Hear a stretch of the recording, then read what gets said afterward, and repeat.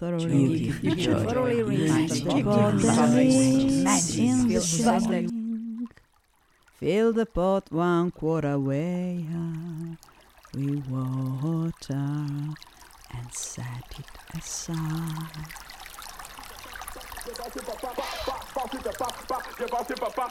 Well, you just missed the mark.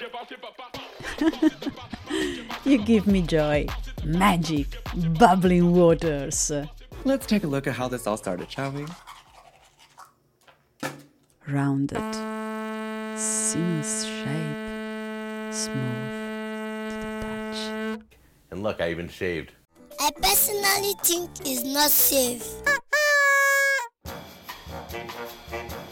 Seamless, smooth caresses, intimate delights.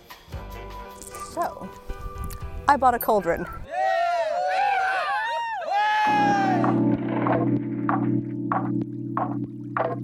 And why is the cooking pot critical item number 9 in my list of 15 critical items to be taken to the northern forests and mountains? Which means, of course, obviously, it is time to make some very big soup. Sean, come here, no. That is very your attitude about it. I was talking.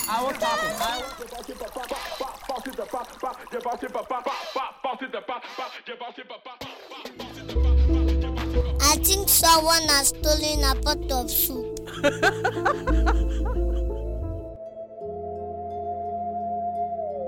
You just have to go into the forest and kill a moose. It's a pretty popular fairy tale and children's story. Kill the moose, take his stomach out, clean his stomach. I personally think it's not safe. But what do I know? I'm just a kid. The warming soup in the darkest hour of winter. But karma's a bitch. What are you doing? What are you making? It's bullshit. Or you can carry a cooking pot.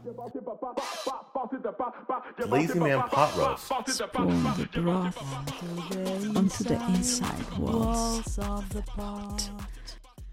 That's the cool part. All right, so let's do that right now. What kind of stupid tiffin is this in this compound now? Number 1, it's got to be big and round enough to carry the amount of water you want to take. It is almost done, but I feel like it's still missing something.